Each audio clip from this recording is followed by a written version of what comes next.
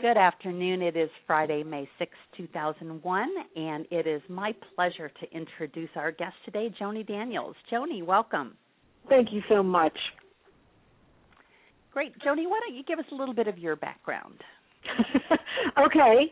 A little bit more than everybody else gave. Okay. I want to know more than where you live. Okay. Well, right now, and for the last 5.5 years, I have lived in and live in Baltimore, Maryland. But before that, I was in Philadelphia for 22 years, although I'm not from there either. And since 1989, I have been a consultant. I founded Daniels & Associates, which is a management development training consulting firm. We do management development training, one-on-one work, guided execution, facilitation of off-site retreats. I'm a speaker. I write for business publications. I have a newsletter. I have a blog.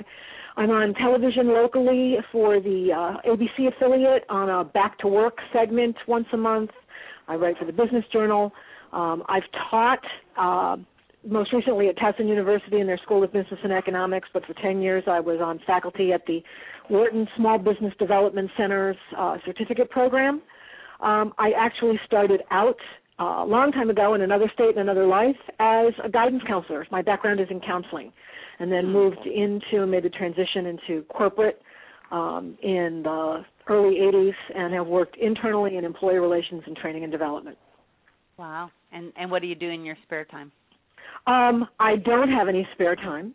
Apparently, when I hear myself, I have a lot of energy. So in a way, it keeps me off the streets because it keeps me focused and directed.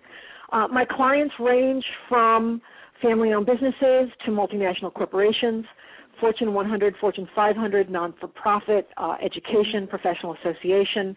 I like to say I'll go anywhere that someone wants me to go if they'll pay me. Right. So it allows me a lot of exposure, a lot of flexibility, a lot of variety because I work in the area of professional interpersonal effectiveness. So right. The culture changes, the client changes, the political environment changes, but the skills usually don't, and they really are about managing yourself, being empowered, managing others, managing organizations, understanding interpersonal and organizational dynamics. Right. And, Joni, when we were talking yesterday, I was sharing with you that your client base very much is mirrored by the Executive Girlfriends Group. We've got a large, very, very broad range of, types of companies that are represented, and then, again, all the way down to the entrepreneurs, the solopreneurs, and people who are still what we call in-between successes. So as you go through your remarks, again, the people who you wrote the book for are very much the people who are going to be listening to this on demand as well as those who are live on the call today. I was really fascinated in reading the introduction to your book, and there were a couple of things in there that really resonated with me, and one was how women talk. And you talked about how men tend to end their sentences very definitively. This is actually something I struggle with my son about because he's 11 years old and he ends every sentence with a question mark. And he grew up in Russia. We adopted him when he was 3. And I wonder whether that's something he just learned from the Russian language. But now I'm wondering if he learned it because he was around women all the time. Well, that's an interesting observation. How old is he? Well, he's 11 now. Okay. We have not done any speech therapy to try to get a hold of that, and his teachers haven't honed in on it. But it wasn't until I read your intro today that occurred to me, because you talk about how women use other punctuation, that their sentences are generally more tentative and end with dashes, commas, hyphens, and question marks. Right. Some of that actually is, if he ends his sentences with sort of an uptick where everything sounds like a question, that can be a teenage idiom that disappears. But I find that if it doesn't disappear, you're right. It's a very tentative way of speaking, as if you're always making sure everybody's okay with it, asking for permission, not quite sure, and it comes off as a little more tentative. And it can be it certainly is problematic for women professionally because there is a lack of awareness about it. And Women tend to, and again, I know I talk in generalizations and stereotypes, but it makes it easier to kind of cast a wide net. Women tend to make sure everybody's okay with everything that as they move forward, because they're more concerned with if everybody's okay. But when it comes across in the communication, and that's what people hear, it just sounds much more tentative. Well, one of the other things particularly that resonated with me in the introduction was you were talking about the whole metaphor of the power tools and all of the things that happen when we're young that reinforce that in our lives, that, shop class was really for the boys. Now, they did let girls in, but it never really took on as something that was a part of training for women. But it is a very, very efficient shorthand for talking about the tools that women need. So tell us a little bit about how this evolved, and it sounds like you've been talking about power tools for a long time before you actually wrote the book about it. I really was, because as a guidance counselor, when I first started out, I have a very upbeat, positive, optimistic focus that people, especially the kids that I was working with, are capable of accomplishing things, but it may require a different set of skills, ramping up some of the skills they have they're not using as effectively, tamping down some of the ones they may be overusing. And I thought, the skills, what fascinated me was women tended to, in my circle, they would complain about, I can't do this, I can't do that, I can't do this, and yet I would know them in a way where I would say, but I see you do that all the time. I see you use those skills. And the skills are portable, so what's different? Why can't you take the skills with you wherever you go? Because you're very powerful at work, so why can't you handle your mother-in-law the same way you handle the vice president of sales, or vice versa? You're very capable at home. Your house looks like, Martha Stewart came down and sat on your shoulder the whole time you were creating it, and yet you tell me, you're just overwhelmed with the thought of running an annual meeting. So I would think, I don't understand what's stopping people from being as powerful as they are in one place somewhere else. And I like this whole concept of portability. I happen to be married to an engineer, and he kept talking about, well, it's like a power tool. You take it with you wherever you go, you plug it in, and I thought, that's exactly what it's like. And that's sort of how the metaphor became crystallized for me. And then what I loved about it was, and it's a very foreign thing for most women. We're not encouraged to become mechanics. I took 6 weeks of shop, and I think I built a shelf, and that was it. And for some reason, it was never expected that I would need those skills as much as I needed sewing skills and cooking skills and first aid. And I thought, well, that shop in and of itself, or as they call it now, industrial technology, that's not gender specific. If you're creative, if you've got patience, you can probably do anything. And frankly, if you've got patience and you can read, you can probably do a fair job in the kitchen and with a sewing machine as well. Right, but that discrete set of girl skills that we are encouraged to take on when we are little, and then we get exposed to these other things. But the one of the statements that you made was that women have accepted a lot of the limitations that are imposed on us from those very, very early days. Mm-hmm. And that we behave according to the loudest voice in our brain, the voice that pushes us to relinquish that power. And, I thought about that because, I'm not easily deterred from what I want to do. But I thought, I wonder how many times I'm doing that or wanting to be liked or wanting to be accepted in what I do.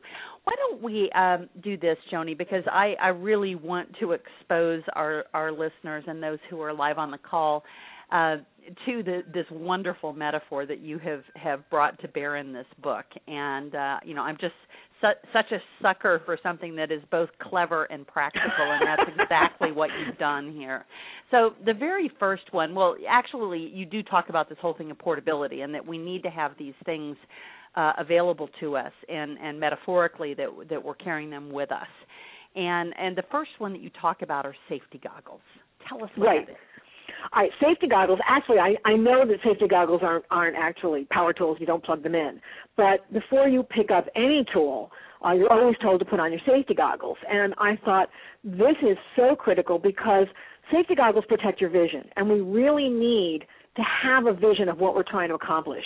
Women often get sidetracked with details, or somebody's desk's on fire, or as you pointed out, somebody's voice is yelling and screaming, or we get distracted by our own emotional responses to things that go on, and we sometimes forget about what are we trying to accomplish. Let's keep that safe and in our minds and eyesight foremost. And so one of the first chapter of the book that deals with a tool is actually about safety goggles. And whether it's a small vision, like, I want to just lose 5 pounds by the time the summer rolls around, or something really big, like I want to buy a house, I want to go back to school, I want that promotion. You got to have that vision that's clear, and also you have to be able to articulate it and export it if you're going to need other people to help you with it. Very interesting.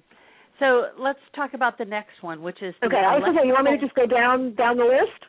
Yeah. And while we're talking, and again, one of the things I like to know about the book is, did you interview folks for the book? Is this just all your research that you've done and putting your metaphors into print?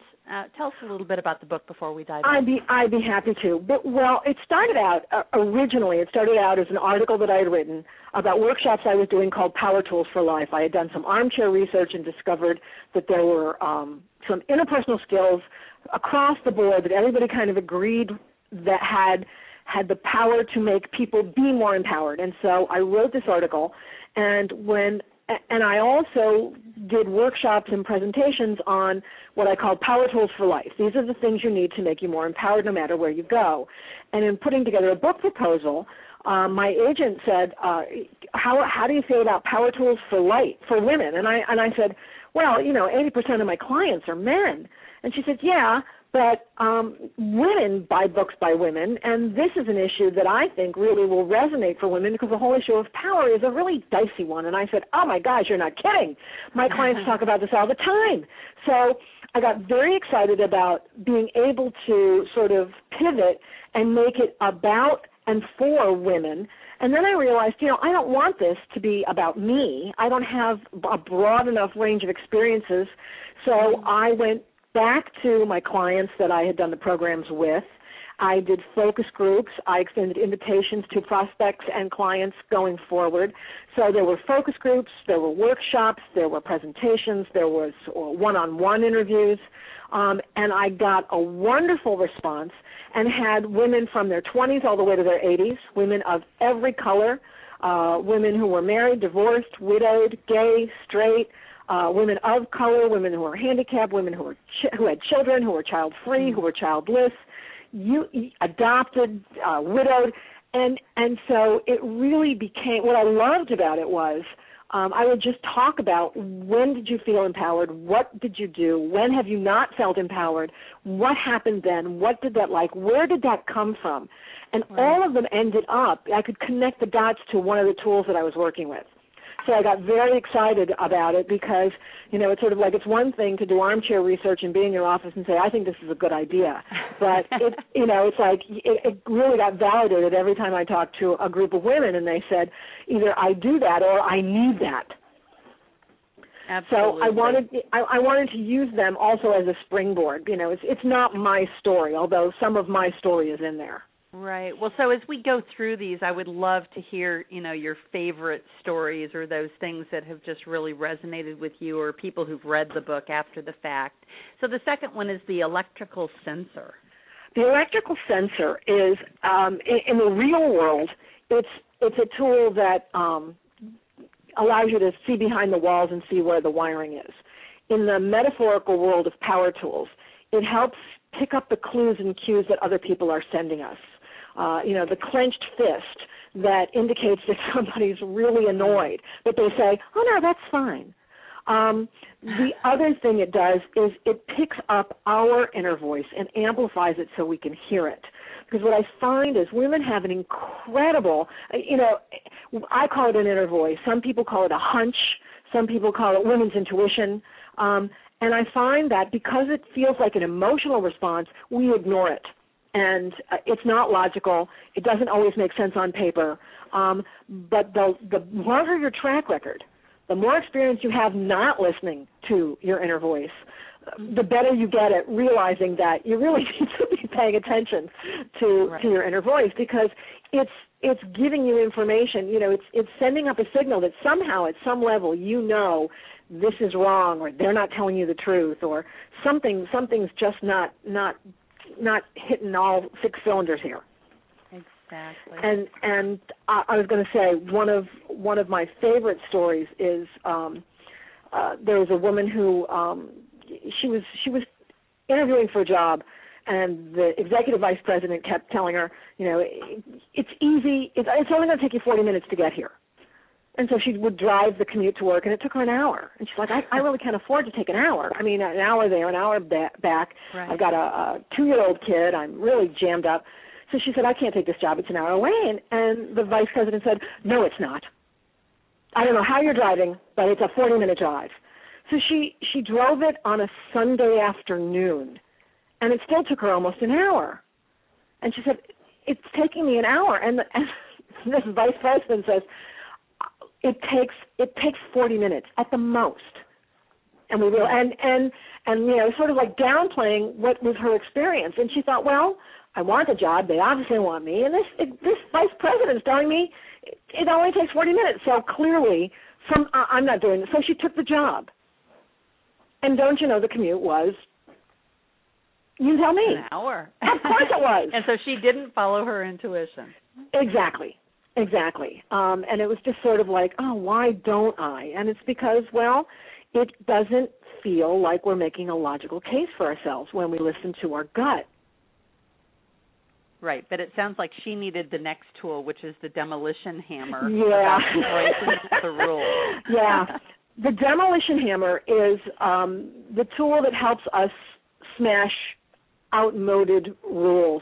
We've all been brought up with rules that make sense to someone somewhere, and so we've adopted them, and they become sort of the rules we live by, and they can be as esoteric as, once you're over 35, you shouldn't have long hair, to, if you're working in an urban location, you wear black, you wear navy blue, you wear gray, and in the summer you can probably get away with tan. There are all kinds of rules. You should have 2.3 children, and if one of them is a boy, you should definitely have a dog by the time they're 10. There are all kinds of rules that we live by, and it's interesting, but the demolition hammer allows you to smash those outmoded rules and make rules that work for you in your real life, in your real world. Great. And go ahead. No, if you have something you want to add, please go ahead. Well, even something right down to, wearing bright colors at a business function. I mean, I know that sounds really silly and you'd think women had come a lot further, but if the rule is bright colors attract attention, only political opponents who want to be seen at the podium or wear bright colors, you'd be amazed at how many women wear gray, navy blue, tan, and black. Huh. Interesting. So let's go on to the tape measure, learning to set limits. Yeah, tape measure actually is a tool that I find most women, myself included, struggle with forever, and it's really about setting limits, not only establishing limits, but figuring out what your boundaries are, learning how to communicate your limits, and also making sure that you're your limits and not somebody else's limits. Mm-hmm. And what happens when we set our limits is people get annoyed because then we're sort of standing in their way and not letting them do what they want, whether it's giving us one more task to do or increasing the scope of a job or a project, or even just not doing something perhaps we always used to do. And so we get a lot of pushback and a lot of haranguing, and it's not really teasing. It's, you used to do it, that's not fair, I don't like this, I don't like you. And there's a tremendous amount of pressure on women to do what other people want. And because most of us are conflict averse, and also we like to be liked and we like to help out people, we say okay. And then we're overwhelmed and overworked and stretched too thin and pushed way past our limits. In the old days, they called this assertiveness training, but it really is a very proactive way of communicating. And the time to figure out your limits is not when somebody pushes you over the limit. It's before. It's like you fix the roof when it's sunny, not when it's raining. And that's a tough time to set your limit. Well, and I think it must also be to actually feel out your limits when they haven't been articulated. I as you and I were talking about yesterday, I've got a client where we've got a lot of organizational challenges, within the client's organization. And one of them, I was very, very surprised in interviewing a lot of their senior executives. They had a whole executive team reporting to a woman, and, I asked each of them if they knew what their limits were, just even on spending and authority, and they didn't. And, of course, come to find out she didn't either, which meant that nobody was ever doing anything. They were always asking for permission, instead of figuring out, here's where my authority starts and ends. And, I don't know whether that is unique to women, but it seems to me that tape measure should also be used to push the limit if it hasn't been articulated. Absolutely. And to articulate it in a way, as you pointed out, the words you use indicate how firm your limit is. Women often will communicate a very soft limit, like they'll say, I don't think so, or maybe later, or maybe another time, instead of saying something like, I'm sorry, I'm swamped and I'm not going to be able to do it, or no, I'm not going out again. Another tool is the power saw. Mm-hmm. This is the ability to cut away the things, the people, the situations that hold you back.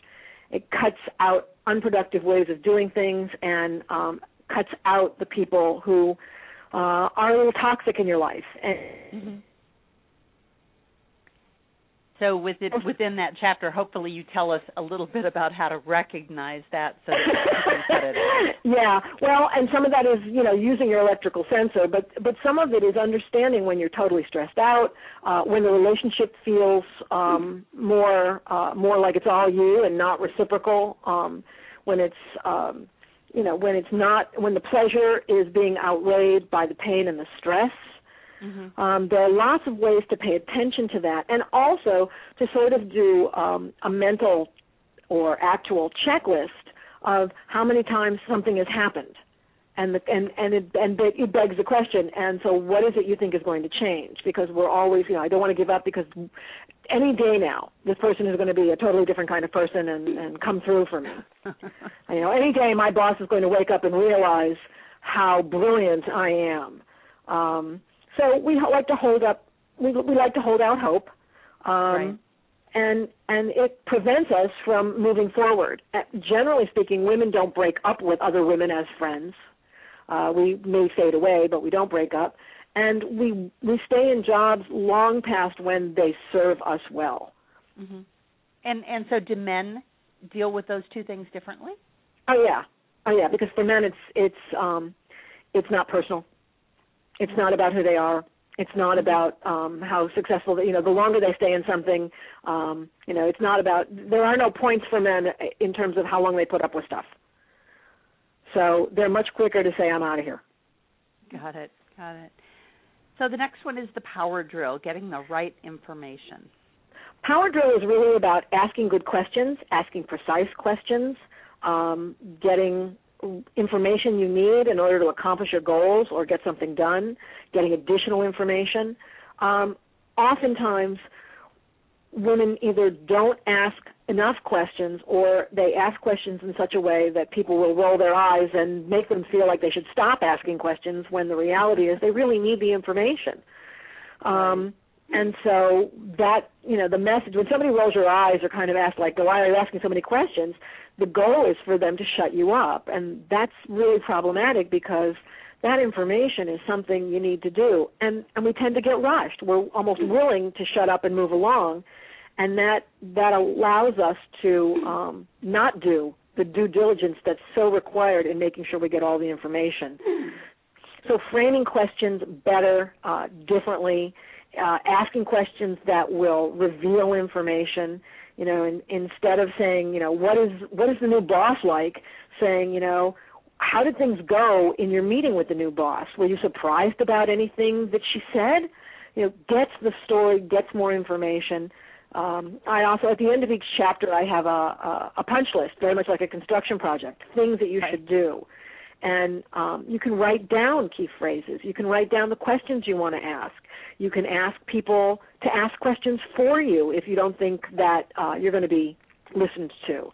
And some questions take courage. They require you to kind of step up to the plate and ask the question that may be on everyone's mind, but nobody's willing to ask out loud. Right. Now, another question. When I think, I'm sorry, were you? No, go ahead. Okay, I was going to say this next one sounds like something we ought to be really, really good at, and that's we are. Women are great at this.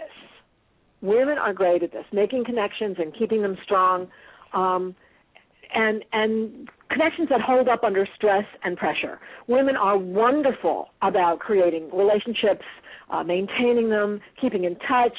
Many of them have tickler files. They have girls groups. They have groups like this. They get together. They remember birthdays. They spend time together. But what I'm seeing is a real trend for women to, in many ways, their lives become a lot like men. And so we're going at 180 miles an hour. And the person you used to see once a month, you now see maybe once a quarter, or maybe the person you see once a quarter is becoming a Christmas card friend. And we're just stretched incredibly thin. A friend of mine actually said at one point, she said, I met this woman and I really like her, but I feel like somebody's going to have to die because I don't have any room for any more friends. I don't have any more space. I don't see the people I like who are alive.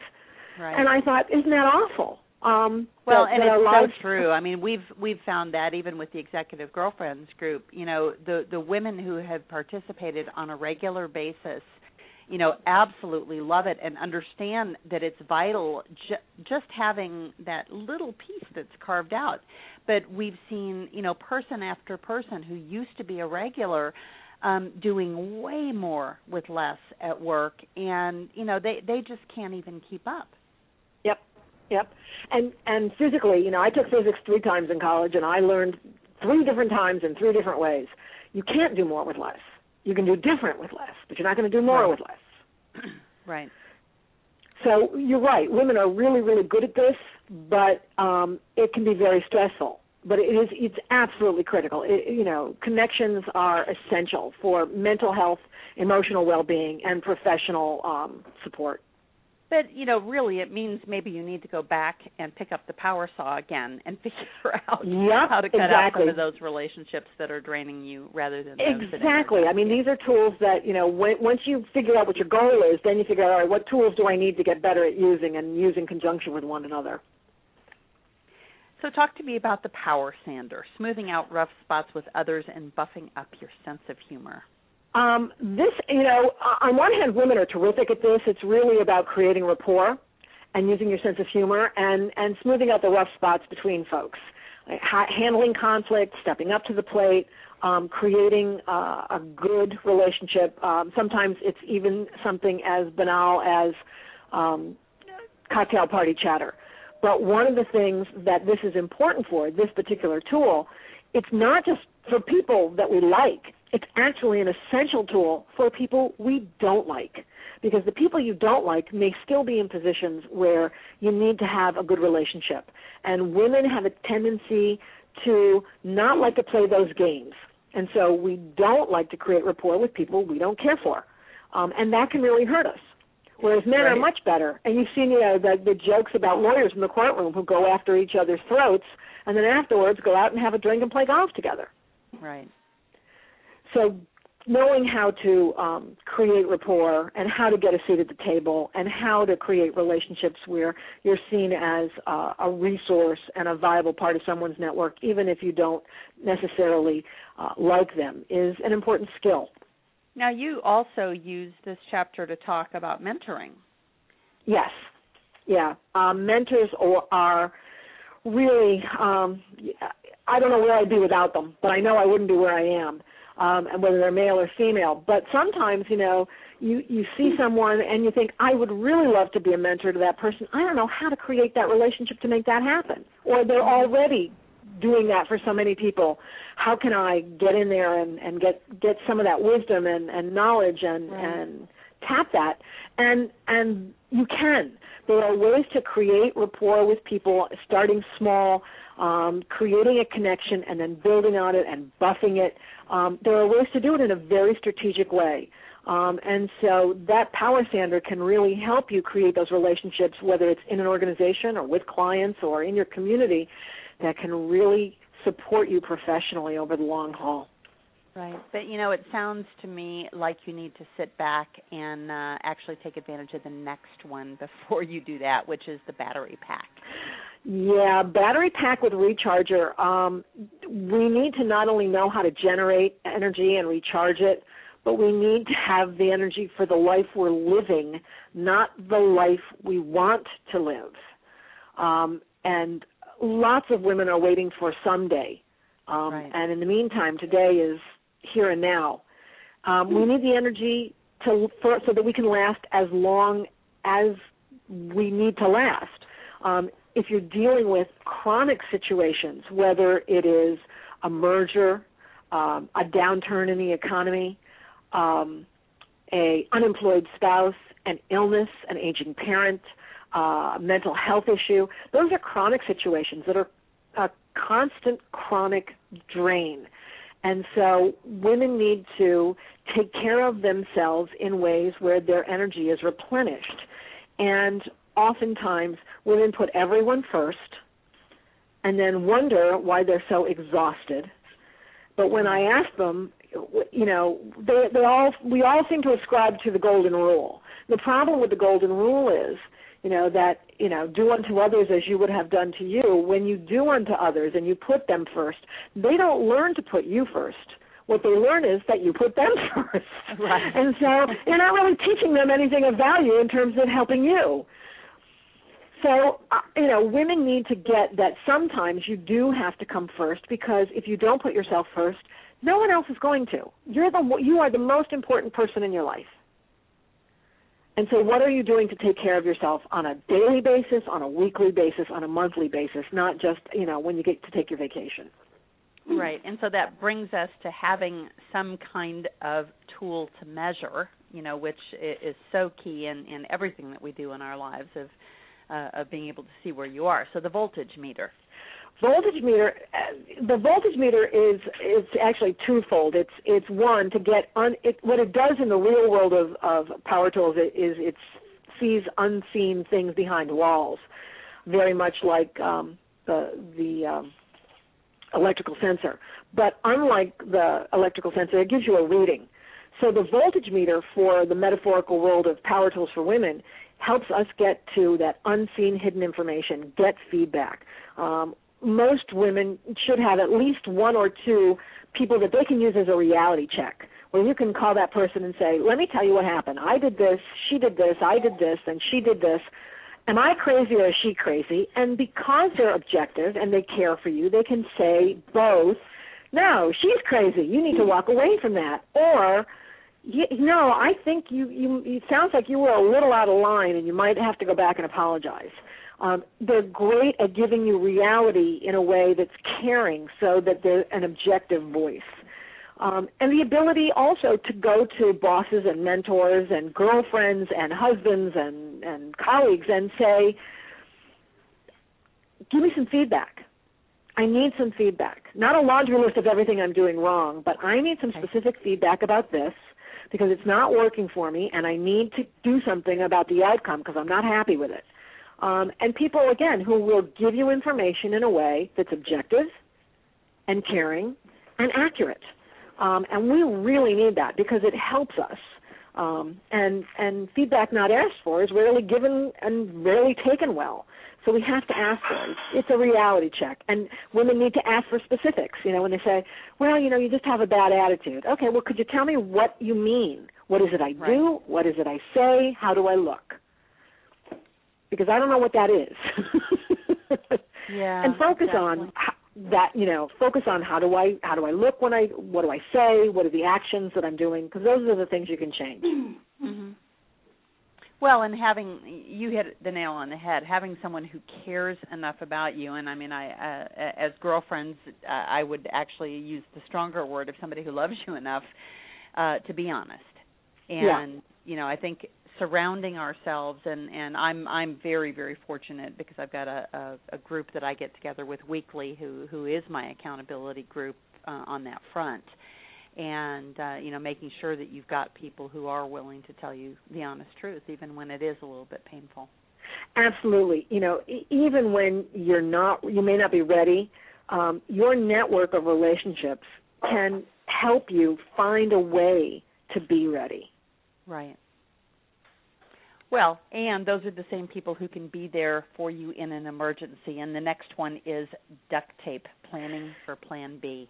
Yeah, duct tape is, again, you don't plug it in, but it's great because you can use it for emergencies, and it works when nothing else works. It'll hold stuff together. And I always tell, one of the things I learned early on in my career was to ask the client, what's the worst that can happen?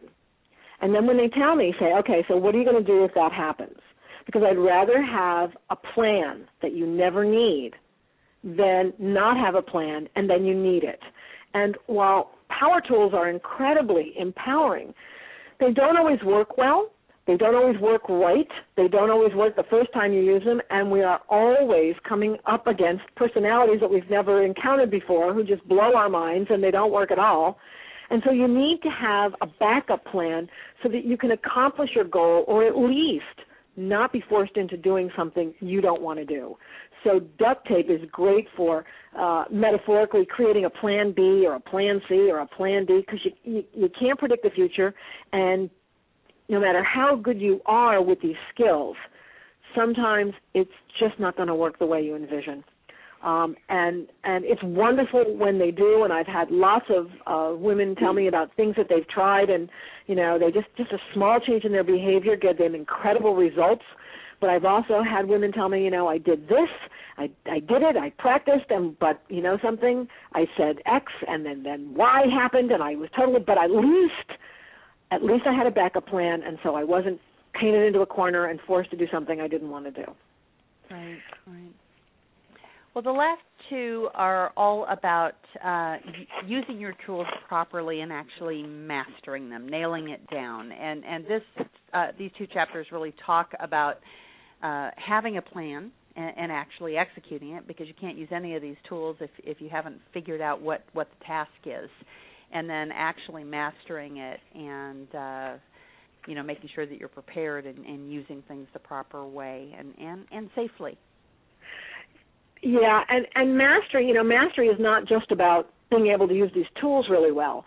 Mastery is about when life goes to hell in a handbasket, extreme stress, tragedy comes to your life. You're emotionally melting down because even though it feels like it's only happening to you, it's a very universal experience to just want to curl up in a fetal position and hide out in the closet.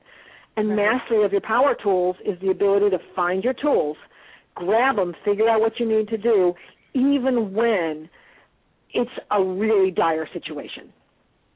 And that's true empowerment. I mean, that's an amazing opportunity, but it's one that comes with a lot of practice in using power tools on a daily basis with smaller issues. So, Joni, why don't you close with your favorite story about empowerment from this whole process of putting the book together? Oh, gosh. I have so many. I'd be hard-pressed to give you my favorite, but I can give you the most recent. I did the program, and I had a PhD, very extremely brilliant woman, call me after the program and say, I have this problem, and I'm so swamped, and I'm all over the world giving papers and presentations, and there is a woman she's always waiting for me in my office. And I'm feeling, and I just don't have time for her. She's always waiting for me. It's always critical. She reports to me, but I'm feeling like maybe I should move my office to avoid her because it's just becoming unwieldy. I just was like, you're going to move your office to avoid somebody who reports to you? This doesn't sound right. So we talked about, the goal, and her goal was that she didn't want to be accosted when she came back to her office, because usually it was dump one set of folders, pick up another set of folders, and go to another part of the organization. Mm-hmm. So I said, well, why don't you say to her, why don't we create a plan? And so we talked about using the power drill, using the tape measure, having her goal, having a backup plan with her duct tape, and what she did was she said, okay. She turned around, she sat down with the woman, she asked a lot of questions, she talked about she didn't need to reveal why it wasn't working with her. She just said, here's a strategy that I think would be much more successful for both of us. Email me your question. I promise that I will get back to you within 24 hours. It might not be in person, but I will respond within 24 hours. If you need to talk with me, we can set something up. But send me an email. Don't wait for me in my office. And within 3 days, she had totally not just changed this employee's behavior, but the employee was satisfied. And I got this phone call at the end of the following week. She goes, I feel like a new woman. Wow. And I said, you're kidding. I mean, it's a simple fix. She said, yeah, I know. She said, but you don't understand how I couldn't see the answer. The solution wasn't apparent. I didn't feel empowered.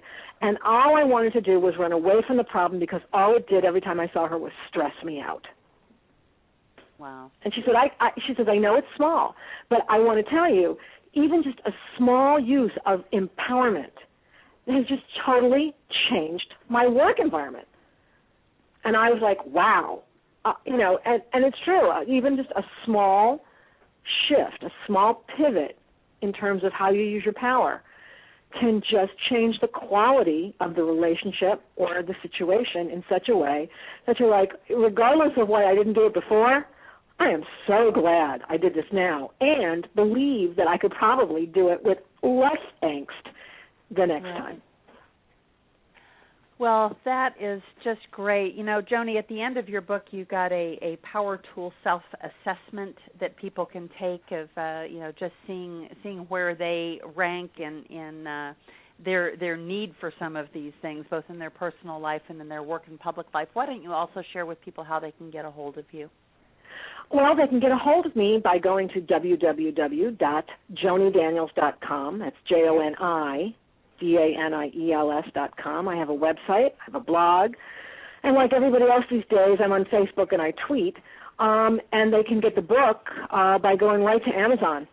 Okay, and we also have a link to your book on the Executive